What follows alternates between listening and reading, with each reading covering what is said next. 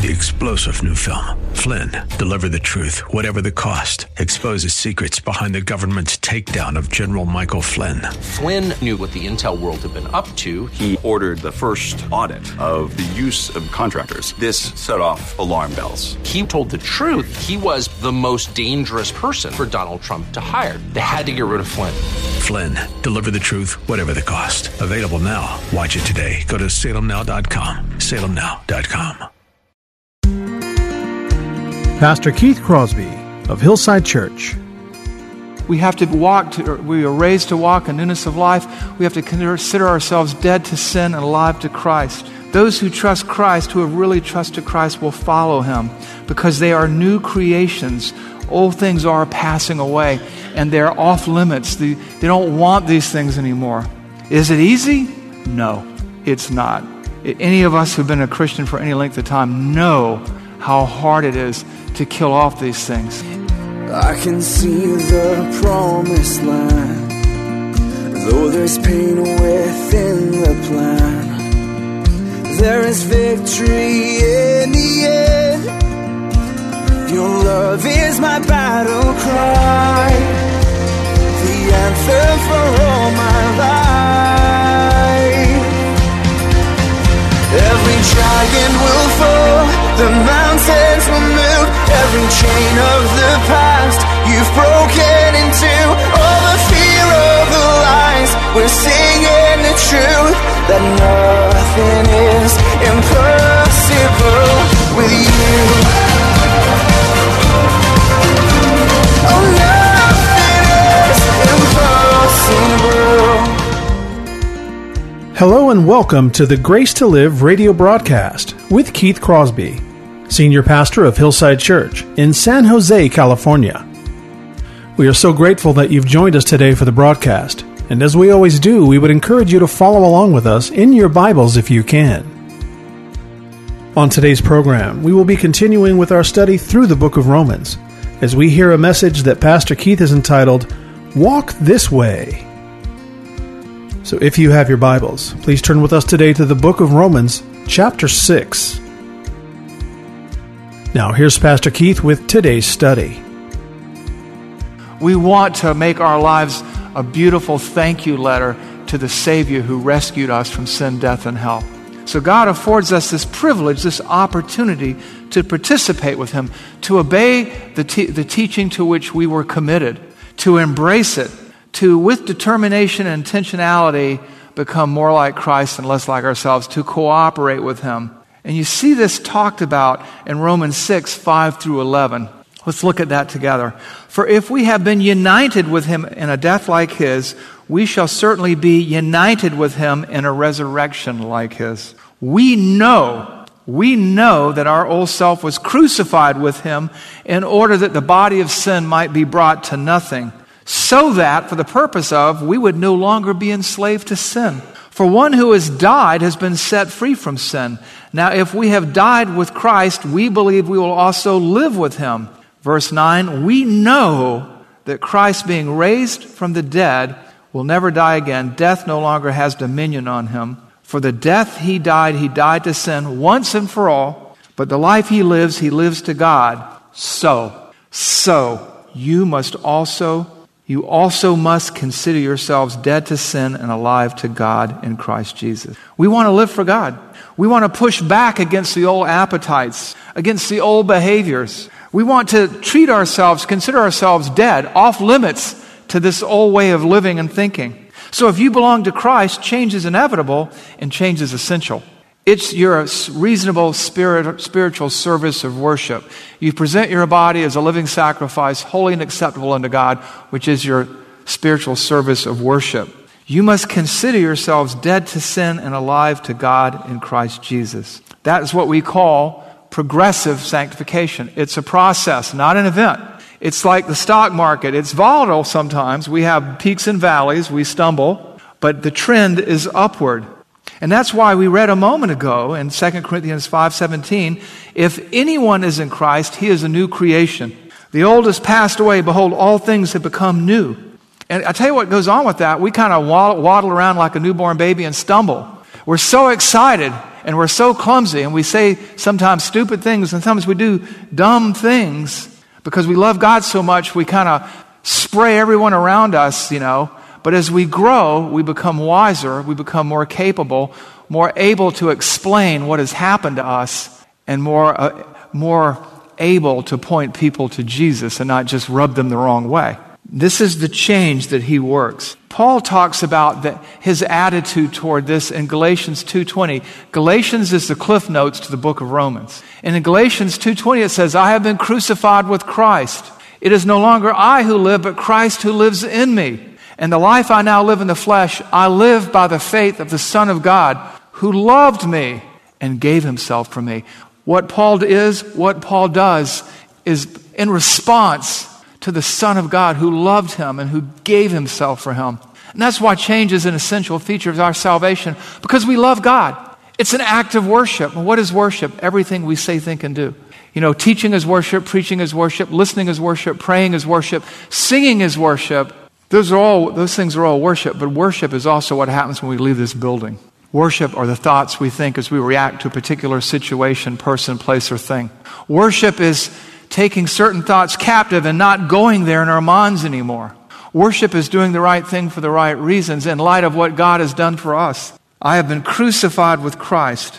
It is no longer I who live, but Christ who lives in me. And the life I now live in the flesh, I live by faith in the Son of God who loved me and gave himself for me. How could you not want to change? How could you not want to, given what he's done for you? He has saved you from the wages of sin. He has saved you from the eternal consequences of all the wrong choices that you deliberately made and maybe tried to blame on other people. So God saves us. We play no role in that. That's an act of grace.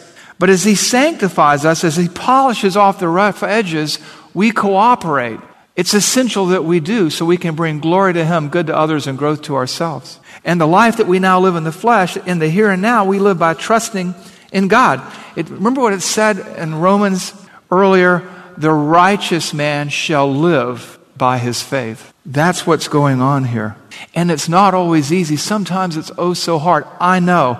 If the Apostle Paul is the chief of sinners, Keith Crosby is the vice chief of sinners. Give me a chance, I'll mess it up. Give me a chance, get me tired enough and cranky enough, and I'll say the wrong thing. And it's a struggle. It's a metamorphosis. Just like struggling to get out of that cocoon. You watch that monarch butterfly emerge from the chrysalis. That is sanctification. God knows that, and that's why he gives us grace. That's why he gives us the Holy Spirit, who we'll talk more about in chapter 8.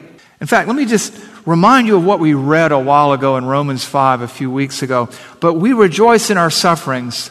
We rejoice in our trials, knowing that suffering produces endurance, and endurance produces character, and character produces hope. And hope does not put us to shame, because God's love has been poured into our hearts through the Holy Spirit who's been given to us.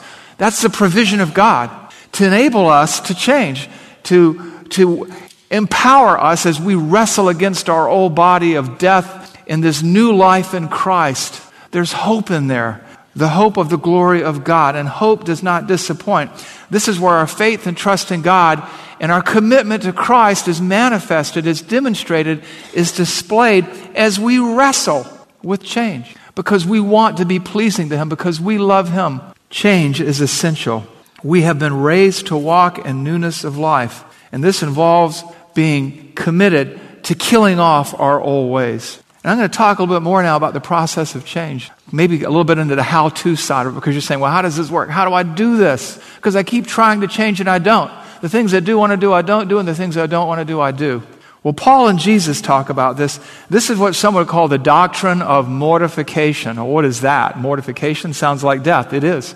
It's putting to death the things in our lives that we know displease God, that cause harm to others, that don't foster spiritual growth. It's identifying persons, places, and things that got to go. Behaviors that are destructive, that don't build up, but that tear down. And both Paul and Jesus teach extensively on this. If you look with me in Ephesians 4:17 to 23, you have sort of a blueprint here, a little outline of how to pull this off, how to cooperate with God in your sanctification. Listen as I read to what he says. Look, now this I say and testify in the Lord, that you must no longer walk as the Gentiles do. Consider yourself dead to sin, right, and alive to Christ.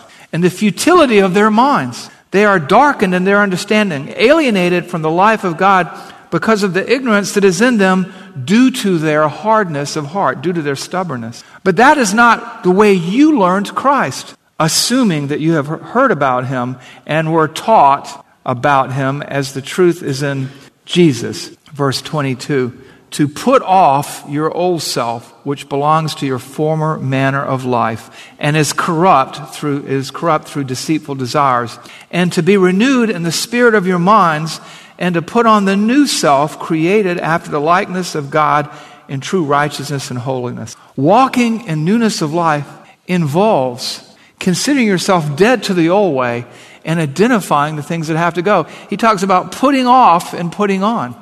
Putting off, in the original language there, it pictures taking, for those of you who used to be athletic or still are, taking off those sweaty clothes and just slinging them off because you're repulsed by the smell. That's what that pictures there, believe it or not. You're putting off these things. And he says, assuming you've heard the Word, assuming you've been taught the Word of God, assuming you've embraced the Word of God, you're putting off all these terrible things. You're getting rid of them. And mortification is the concept of killing them off. It's cutting off the air supply, the blood supply. It's radical amputation. That's what the old English Puritans used to talk about. It's like putting a tourniquet on too tight. The flow of blood is cut off to the arm. The tissue begins to die, and then you whack it off. It doesn't hurt because you've killed all the nerves and sensation in it too. Now, the process is painful. And there's what he tells you to do. You put this stuff off. You get rid of it. Put these things far away from you. We put off the old practices because we want to be new. We get after it. It's like in the military, we used to call them search and destroy missions. Find the stuff in your life that causes you to stumble, that is displeasing to God, and do it violence. I think they changed it to sweep and clear because it sounds more friendly. But it's killing. It's doing, you are not allowed to hate anything in this world except sin. And you're not allowed to do violence to anything in this world except sin. And it's doing violence to sin. We are not passive. We're not letting go and letting God. We are active. We are after it. Jesus talks about this himself in Matthew 5:29 to 30. Unless you think I was getting a little extreme there with Paul. In Matthew 5:29 to 30, he says this, if your right eye causes you to sin, tear it out and throw it away. For it is better that you lose one of your members than your whole body be thrown into hell. And if your right hand causes you to sin, cut it off and throw it away. For it is better that you lose one of your members than your whole body go into hell. He's saying, detach and discard. Put it off. Dispose of it. Get rid of it. And he's using really extreme language. It's hyperbole. He's using extreme exaggeration to make a point. And that day, everybody was right hand pretty much in that culture. And this is nothing against lefties. They were right hand, right eye dominant. And to pull out your right eye or cut off your right hand was considered the ultimate crippling blow. And he's saying, you know what? Whatever causes you to stumble, if you have to cripple yourself in order to be free of it, do so. That's how serious this mortification, this killing off of sin in our life is. So you got to make a list of these things and do them violence. You are dead to sin. Consider yourself. Consider these things off limits. This person, this place, this thing, this habit. It's got to go. It's off limits. Put on the new self. Old things are passing away. All things are becoming new. That's what's going on here. In Colossians 3:12 through 16, we have the flip side of that coin, and it's a little more positive sounding, gouging out, cutting off, putting off. And it's this, it's Paul again. He says in verse 12, after doing a little discourse on putting stuff off, he says, put on then, as God's chosen ones, as those raised to walk in newness of life, as those who consider themselves dead to sin. Put on then, as God's chosen ones, holy and beloved, compassionate hearts, kindness, humility, meekness, and patience, bearing with one another, and if one has a complaint against another, forgiving one another as the Lord has forgiven you. So you also must forgive. And above all these things, put on love, which binds everything together in perfect harmony. And then he says this in verse 16, let the word of Christ richly dwell within you. I'm going to go off on a rabbit trail here. I'm going to share with you one of my pet peeves. Most of us can recite our social security number or our student ID number. We probably know our license tag. Okay? You know what model car you have. You know the lyrics to your favorite songs, depending on who you listen to. And yet, you've burned those things into your brains and hearts, but you say, well, I really don't read the Bible. I'm not a reader. You know what? If you want to change the way you think, if you want to change the way you function, if you want to reprogram your operating system, if you want to purge that malware off of your hard drive, you're going to have a daily intake of the Word of God, and you're going to probably have to memorize it like you did your Social Security number. Because the key to all this putting off and putting on is letting the Word of God richly dwell within you. It's like the teaching Paul talks about in chapter 5 and chapter 6. We acquire and cultivate new behaviors. These are acts of worship and obedience. We determine to demonstrate love toward others even while they were yet sinning against us, as Christ loved us even while we were yet sinning against Him. We want to seek to be at peace with all people. And so we consider ourselves dead to sin. And in so doing, we grow, we change, we metamorphosize. This is worship. This is our expressing gratitude to our rescuer. And that's why we have to walk this way. We have to walk this way. We are raised to walk in newness of life. We have to consider ourselves dead to sin and alive to Christ. Those who trust Christ, who have really trusted Christ, will follow Him because they are new creations. Old things are passing away, and they're off limits. They don't want these things anymore. Is it easy? No, it's not. Any of us who've been a Christian for any length of time know how hard it is to kill off these things. It's a change in behavior. I think of muscle memory. You have a spiritual muscle memory. You have a behavioral muscle memory. Years and years and years and years ago, when my oldest daughter was playing the violin, she made a decision that she wanted to go to a conservatory. And to gear up for that, that's like gearing up to be an elite athlete. And so we found Terry and her would drive from Green Bay to Chicago for lessons with this other teacher. And it was determined that the way that she held her violin was like her fingertips were like 1/10 of an inch off. And to play the way she needed to play, you would have to correct that. Here's the problem. We're talking after about 9 or 10 years of playing the violin, you have muscle memory, you have calluses worn there, you have all these habits that have been formed. And they had to be undone in a year. And so for a year, she stopped learning concertos. And for a year, she adjusted her grip and just played the scales over and over again that she had learned as a little girl and had to reprogram her muscle memory in a year, which by the grace of God she did. That's the kind of struggle.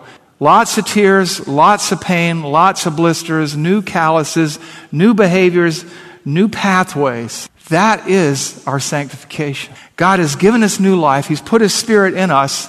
The Holy Spirit which has been given to us, He shed His blood.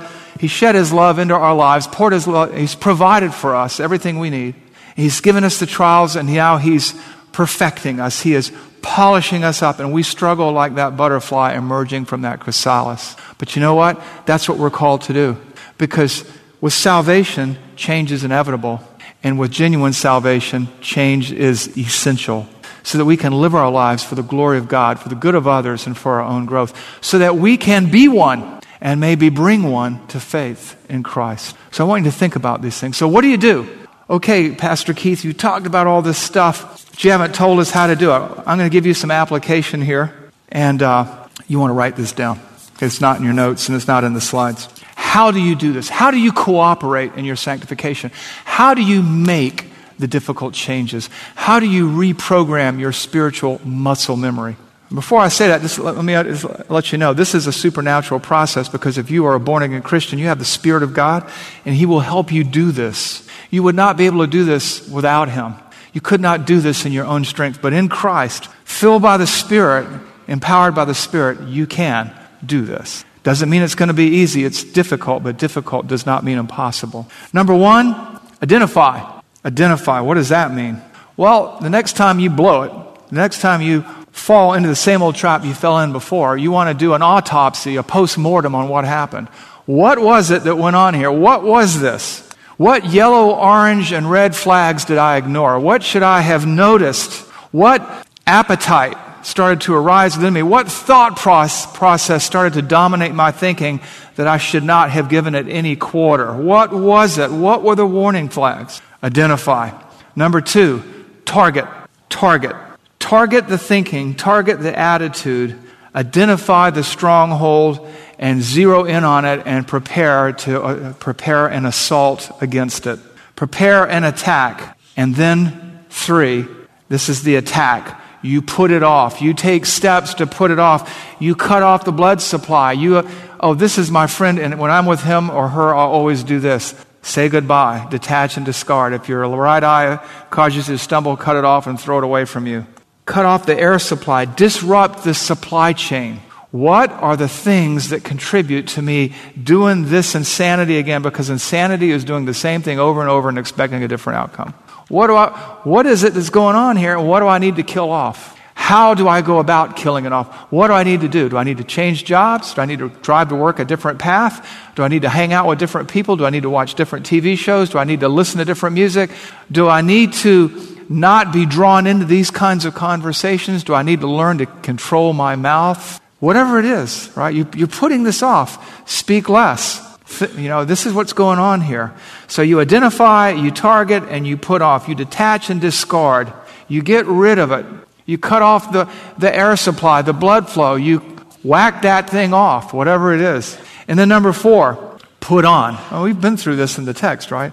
Put on. Cultivate new attitudes. You pull these weeds out of your garden, right? Make sure you put them in a trash bag so the seeds don't get out on the grass. Pull the weeds out of the garden and plant something in its place. Replace it. Replace it with new thinking. Reprogram your mind daily. Well, how do I do that? Well, read your Bible. Memorize Scripture. Listen to a sermon. Listen to a podcast. Listen to the sermon online all over again. New thinking. This is your reprogramming. This is your developing new spiritual muscle memory. This is part of your metamorphosis. Download new definitions daily. You know what? Read a chapter of Proverbs a day. Whatever. Update your spiritual database. Renew and reprogram your mind. What does Paul say? I beseech you, therefore, brethren, by the mercies of God, to present your bodies a living sacrifice. How? Not being conformed to this world, putting off, but being transformed by the renewing of your mind, putting on, that you may prove what is the good and acceptable and perfect will of God. How do we do that? Well, Colossians 3:16, let the word of God dwell in you richly. We read this earlier. Romans 6:17, but thanks be to God that you who were once slaves of sin have become obedient from the heart to the standard of teaching to which you were committed. This is it. You can't do this without the Word of God. You can't do this. You can't be half in. You got to be all in. Right? So you identify, you target, you put off, you put on, and then what? Repeat the process all over again. And give it at least 6 months before you can expect any kind of progress. If you were trying to get in shape and start running, it's going to take 6 months. Bad habits cultivated over a lifetime, it's going to take a while. But understand this. It all begins with salvation. If there's no rebirth, if you have not been born again, not only will you not see the kingdom of God, but you won't have the ability to do any of this. And so I just want to take a moment to ask you, where do you stand in relation to God?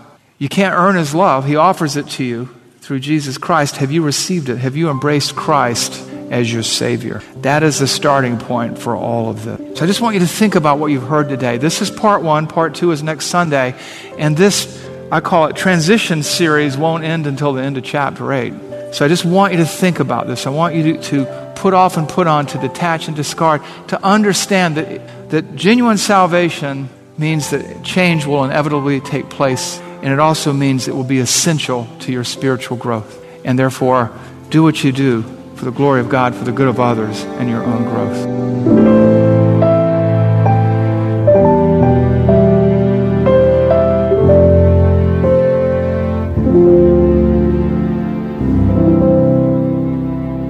Pastor Keith Crosby of the Grace to Live radio broadcast. Hello, everyone, and thank you for listening today. In the uncertainty of the COVID-19 crisis, many people within the Hillside Church community and all over Santa Clara County are in the middle of financial hardship, and we need to pray for them. And we would ask you to pray for us as well. We want to thank you for listening and supporting this ministry, but it is a listener-supported ministry, and as much as we covet your prayers, we also ask you to consider a financial contribution to the ongoing work of this radio broadcast. Grace to Live Radio provides encouragement to so many people in the outside world who can't make it to church. And you can be part of that ministry by supporting us financially as you support us prayerfully. This is Keith Crosby, and I want to thank you for your prayers and your encouragement. If you have questions about today's program, or if you'd like to hear more messages from Pastor Keith, then I would encourage you to log on to our website, hillsidechurch.org, where you can find more messages and content from Pastor Keith in the Sermons Archives tab, as well as links to Pastor Keith's blog and the new Out of My Mind podcast. You can also connect with us to see the many things happening here at Hillside Church, including our service times, ministry opportunities, and our calendar of upcoming events. Again, all this and more can be found by visiting the website hillsidechurch.org. Well, we hope that you'll join us again right here next time on Grace to Live.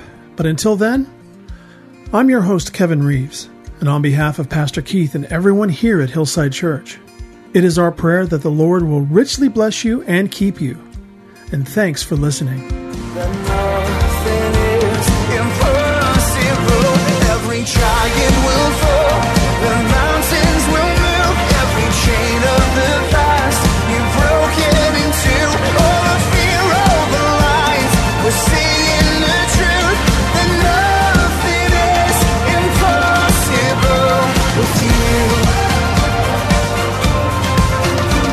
Oh, nothing is impossible.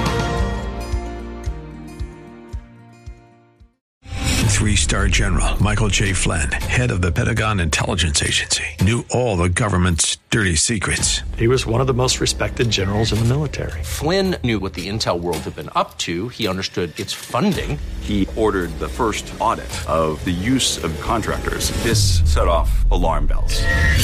The explosive new documentary, Flynn, Deliver the Truth, Whatever the Cost, uncovers the facts behind this scandal. Flynn told the truth. He was the most dangerous person for Donald Trump to hire. I find out the worst enemy that I'm going to face in my life is right here in America. They took my assessment and they wanted me to change it. And I was like, I'm not changing it. They had to get rid of Flynn. With in-depth interviews, archival footage, and never-before-seen personal records of the man behind the headlines. I just felt like I was drowning. Flynn, Deliver the Truth, Whatever the Cost. Available now. Watch it today. Go to salemnow.com. salemnow.com.